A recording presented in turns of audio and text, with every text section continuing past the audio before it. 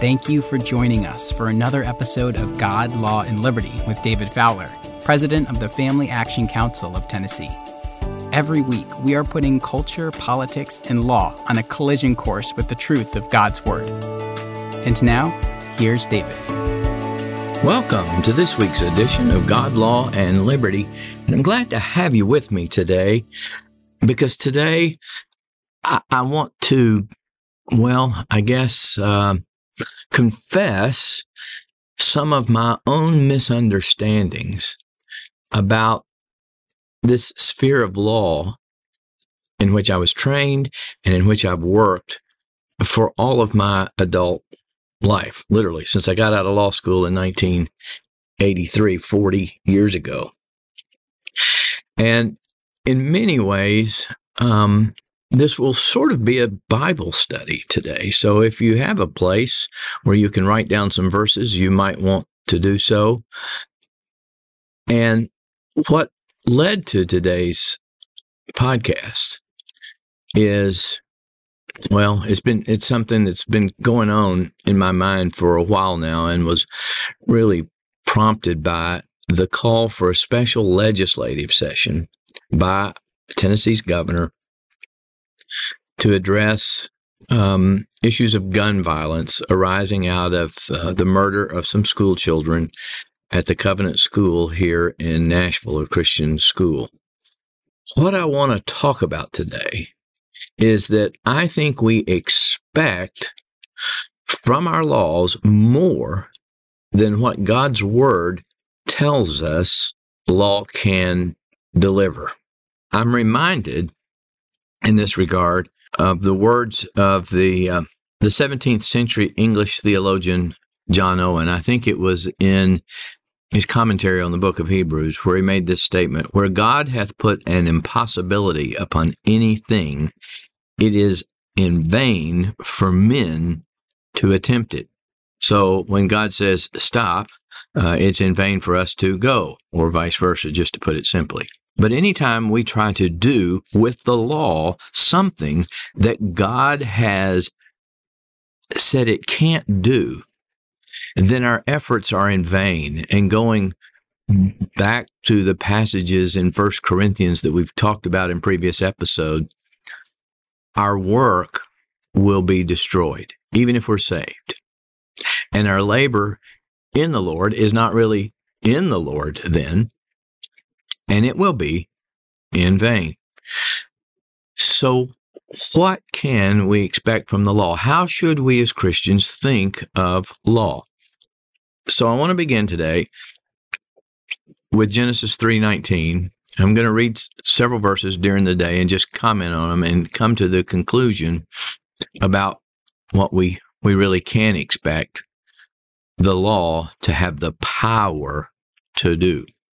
So, Galatians 3:19, Paul writes, "What purpose then does the law serve?" Now, this is in the context of Judaizers, Christians, let's say, who are still saying that you need to comply with the dietary laws. And Peter even got caught up in it, remember? And Paul rebuked him. And so Paul is saying, well, what then purpose does the law serve? This is what he says: "It was added because of transgressions till the seed should come, to whom the promise was made." Now, that's interesting that it refers to a promise singularly there. But what Paul does in that statement is that he really wipes out the whole Mosaic tradition in terms of how we approach and can come to God. We don't come to God through all of the rituals that were in the Mosaic law. We now have, as it says in Hebrews, the permanent, the enduring, the eternal sacrifice that is in Jesus Christ. But I would add here, that's not all that can be said about law and its place in God's cosmos and how we should think of it from the standpoint of a biblical cosmology. So he's there dismantling the Mosaic law in terms of how we come to approach God. But he adds this in verses 23 and 24. Before faith came, and he doesn't mean faith in general, because he's already made it clear that Abraham was righteous, declared righteous because of his faith. We have the litany of the heroes of faith in the Old Testament in Hebrews chapter 11, but it's the faith in the one to whom the promise was made, which was Christ. He says, so before this faith in Christ came, we were kept under guard by the law, kept for the faith which would afterward be revealed. And of course, what he's referring to here is that there was a certain aspect of faith that was revealed, and we see that, again, list of heroes of the faith in Hebrews 11. But there was in Christ the full revelation of that faith and what that faith was in and the nature of that faith, which is why he says in the very next sentence, therefore, the law, the Mosaical law, was our tutor to bring us to Christ, that we might be justified by faith. But here I want to add something, because I think it's been lost about this law, the Mosaical law, that was to tutor us, to point us to the need for a high priest and a sacrifice that we wouldn't have to offer continually. He talks about that again in Hebrews. But there was a corporate aspect to this law as well, that in our pietism of today, we forget. Think about Deuteronomy chapter 4, verses 5 through 6. Behold, I have taught you statutes and judgments, even as the Lord my God commanded me, that you should do so in the land, whether you go to possess it. Keep therefore and do them. And here's the reason. For this is your wisdom and your understanding in the sight of the nations, which shall hear all these statutes and say, surely this great nation is a wise and understanding people. So the law had a corporate purpose, and the keeping of it corporately was to demonstrate a nation that has been discipled by God, that other nations would look at and say, wow, you are a wise and understanding people. And then he continues to say, for think about it, Israel, this is what he's getting ready to say, for think about it, what nation is there so great, who hath God so nigh unto them, as the Lord our God is in all things that we call upon him for? And what nation is there so great, that hath statutes and judgments so righteous as all this law, which I set before you this day?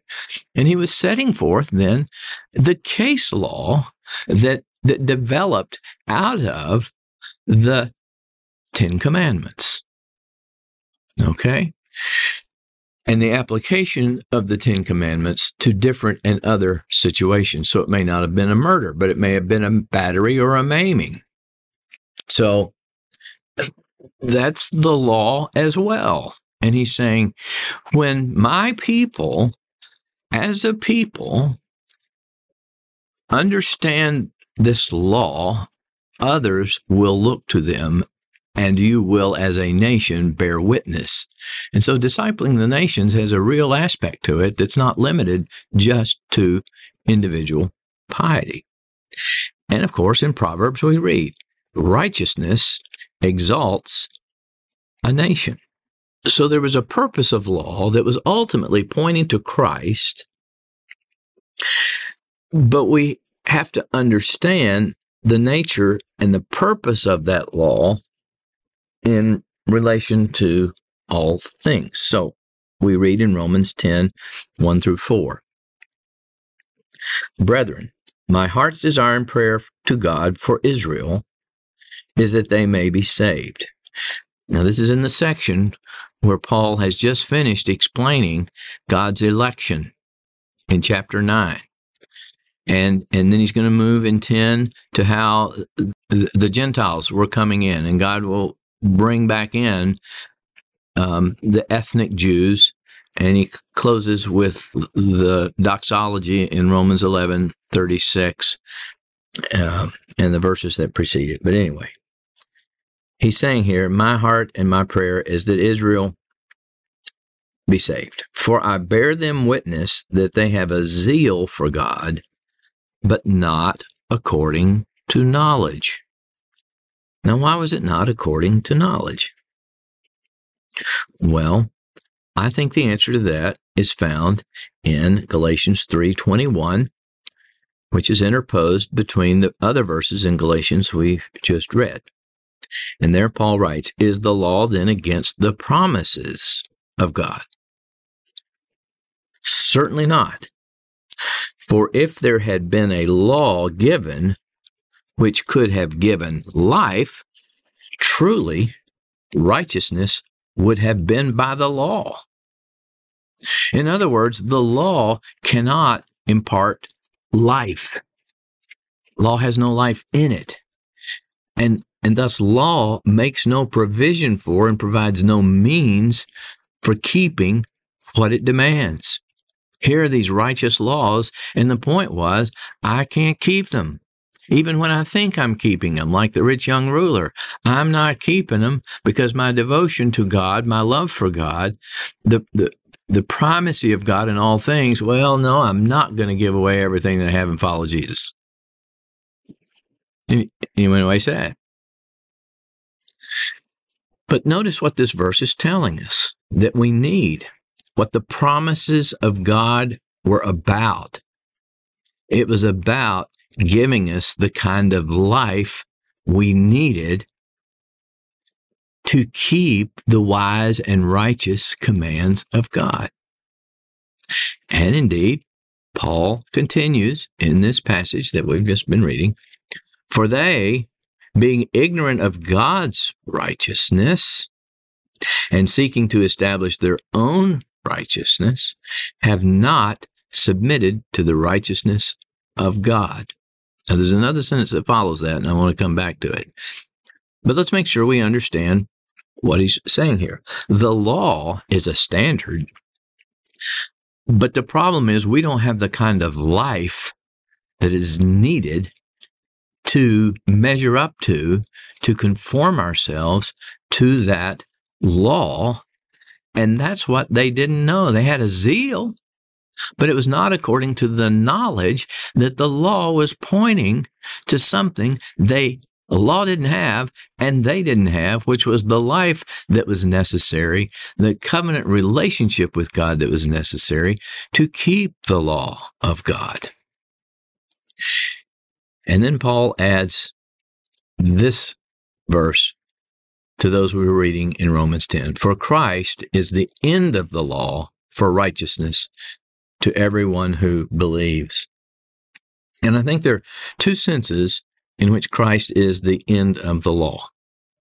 First, he is an end in the sense that all the law of coming to God and being a friend of God was pointing to Christ. In other words, the Mosaical worship and the faith that it called forth reached its terminal point in Christ. There's no further revelation that would come from the law other than that revelation which we have in Jesus Christ. And of course, we see that in Hebrews chapter 1 in verses 1 through 3.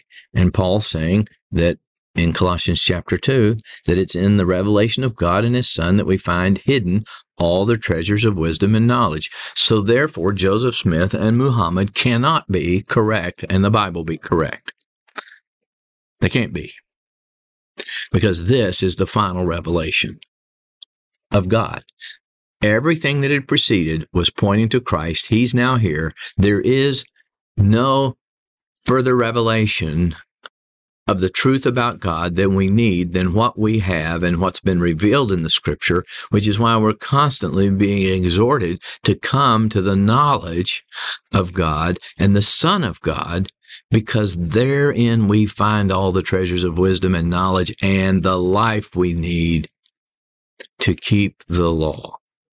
The second sense, I believe, in which Paul says that Christ is the end of the law, is that in Him all the righteousness to which the law was pointing, that it was tutoring us toward it, that that was exposing to us that we could not keep. All that righteousness, faith in the righteousness of God that's in Christ, that's applied to us by the Holy Spirit, is fulfilled in Christ. And so, for example, consider the exchange between John the Baptist and Jesus when Jesus came to be baptized. It says here in Matthew chapter 3, 14 and 15, and John tried to prevent him, saying, I need to be baptized by you, and you are coming to me.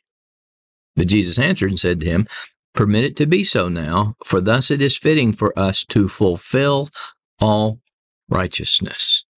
Now that word fulfill there is an important word, and I'm going to come back to it. But let's look at a second instance in which this is also being said.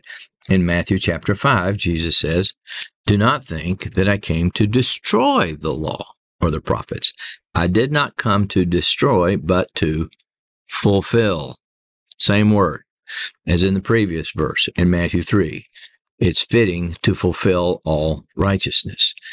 Then we come to Colossians chapter 4 and verse 12, where the Apostle Paul is writing about Epaphras, who he says is a bondservant, and he's greeting them and describes him this way, as always laboring fervently for you in prayers, that you may stand perfect. There's the word teleos, which is the word end. It's the same word that is used when it says Christ is the end, the teleos of the law. And, Paul writes, and complete, that you may stand perfect, teleos, you've reached the end, and complete. The word that's translated there, complete, is the same word that was used when speaking of fulfilling all righteousness, fulfilling the law. Now, here's what bothers me about what I see going on among our policy people, and I confess to you, it's true of me. And it's found in 1 Timothy chapter 1, verses 5 through 11. Now, the purpose of the commandment is love from a pure heart, from a good conscience, and from sincere faith. That's the end of everything. Faith working by love. But there it is. A pure heart, a good conscience, and sincere faith. From which some, having strayed, have turned aside to idle, which is the word there meaning empty, vain, pointless, useless talk. And then he describes who these empty, vain, useless talkers are. They are people desiring to be teachers of the law, understanding neither what they say nor the things which they affirm.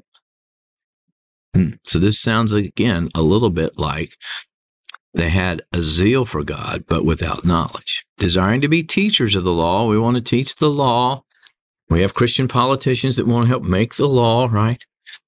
But they don't understand what they say nor the things which they affirm, but we know that the law is good if one uses it lawfully. Now, this goes back to some of what we've said in previous episodes about the law. And is the law good because it is the law, because it came through a certain process, because the majority voted for it, because it accords with reason? You remember all those discussions we had about Arthur Left's law review article in the Duke Law Journal, Unspeakable Ethics, Unnatural Law? Well, he's saying here, the law is good if you use it lawfully. So there is a way to use law unlawfully. And we're going to talk a little bit more about that in just a moment. What does that look like? Because that's what's bugging me about this upcoming special session and what we think or hope it will accomplish.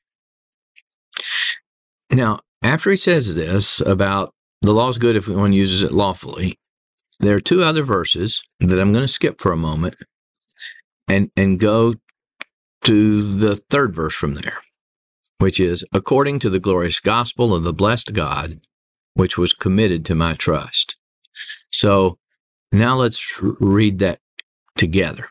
But we know the law is good if one uses it lawfully, according to the glorious gospel of the blessed God, which was committed to my trust.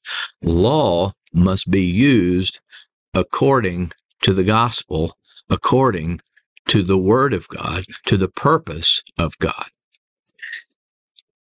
Now, here's the thing that's been bothering me about this special session. I believe we have many Christians and politicians who believe that if we can pass certain laws, we will create a certain society. That resident in law is some kind of power, like the natural laws of gravity, let's say, or entropy, or motion.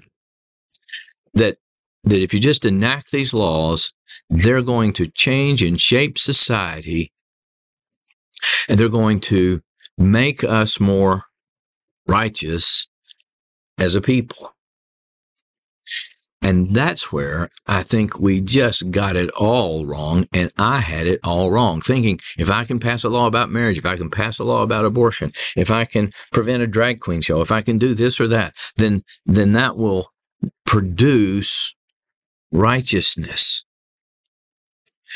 But that, my friends, is using the law unlawfully, not using it lawfully.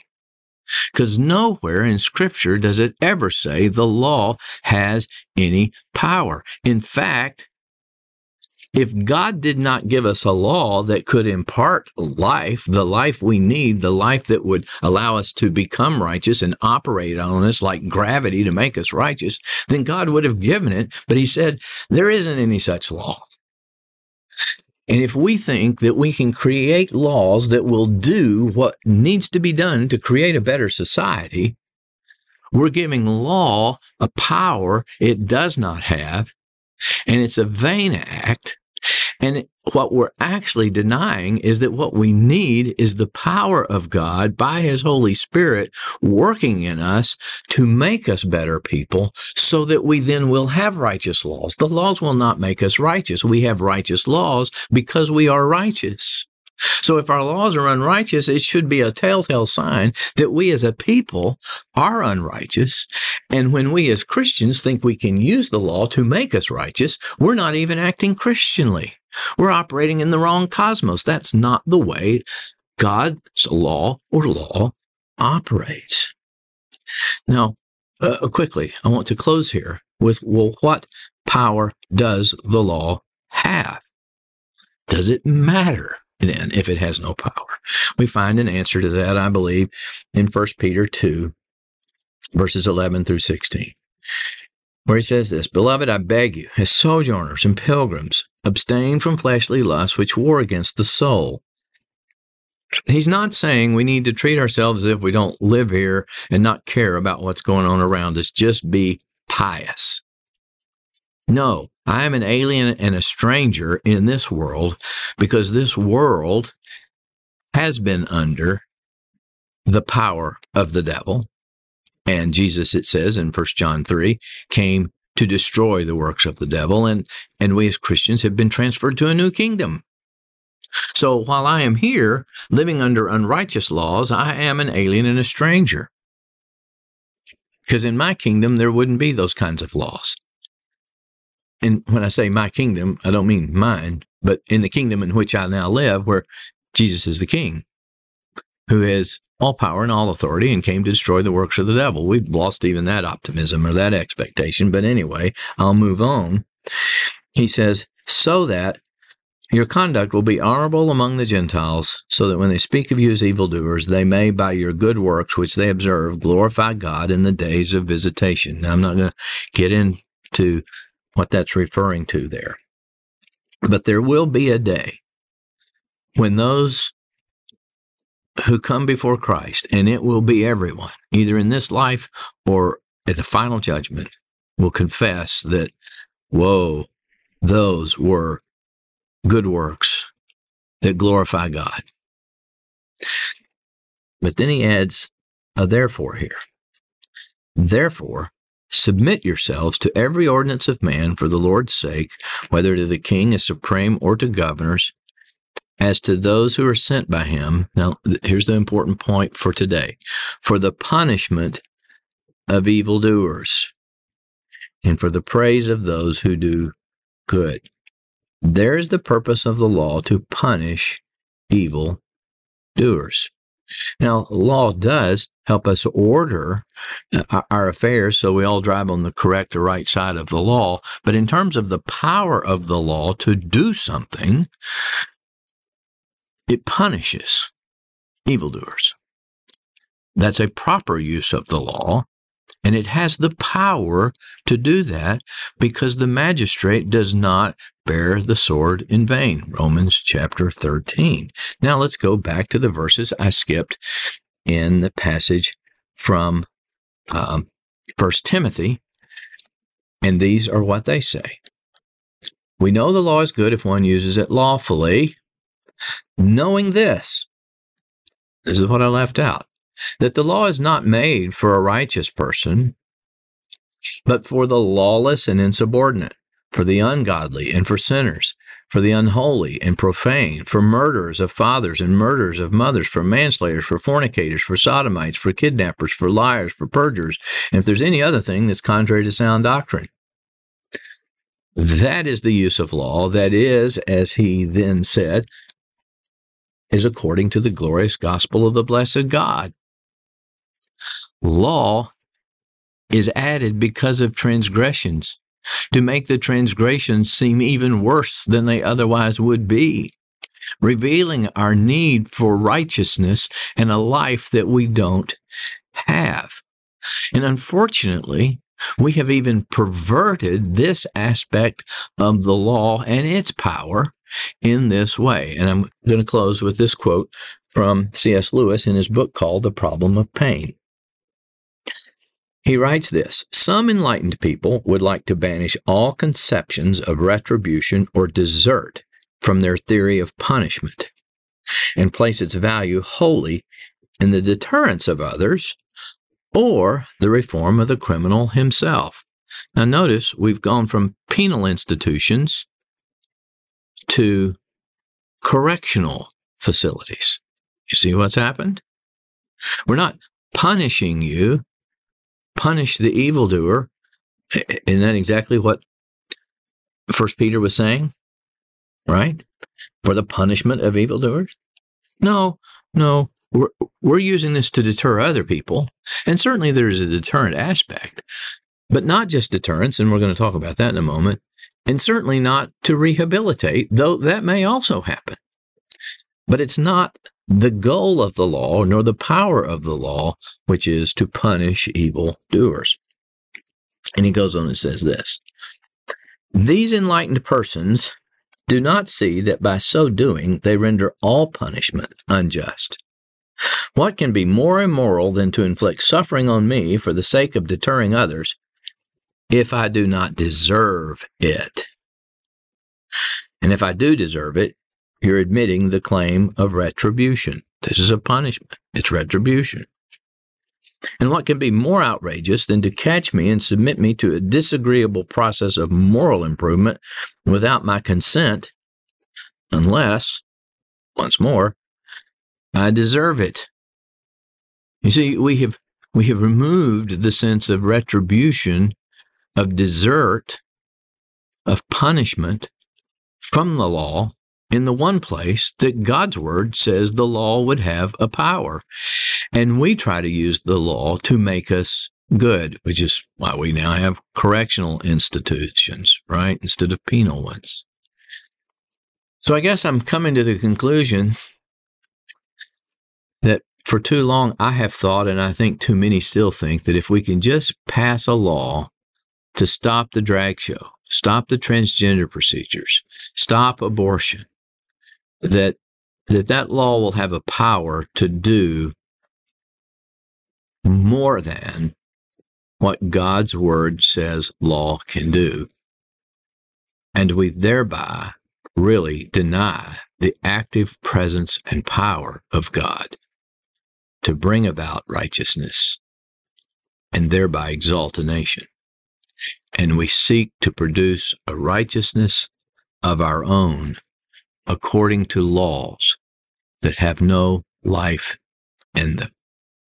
Well, I'm going to end there for today, and I look forward to what I'm going to be covering next week. And I hope you'll join me for that episode of God, Law, and Liberty. If you enjoyed this episode, please subscribe to the podcast. And if you want to help spread the word, please give us a 5-star review and tell your friends to subscribe too. God, Law, and Liberty is available on Apple Podcasts, Spotify, and wherever you listen to podcasts. For more information, please visit us at www.facttennessee.org. That's factennessee.org. And please follow us on Facebook, Twitter, and Instagram at Fact Tennessee.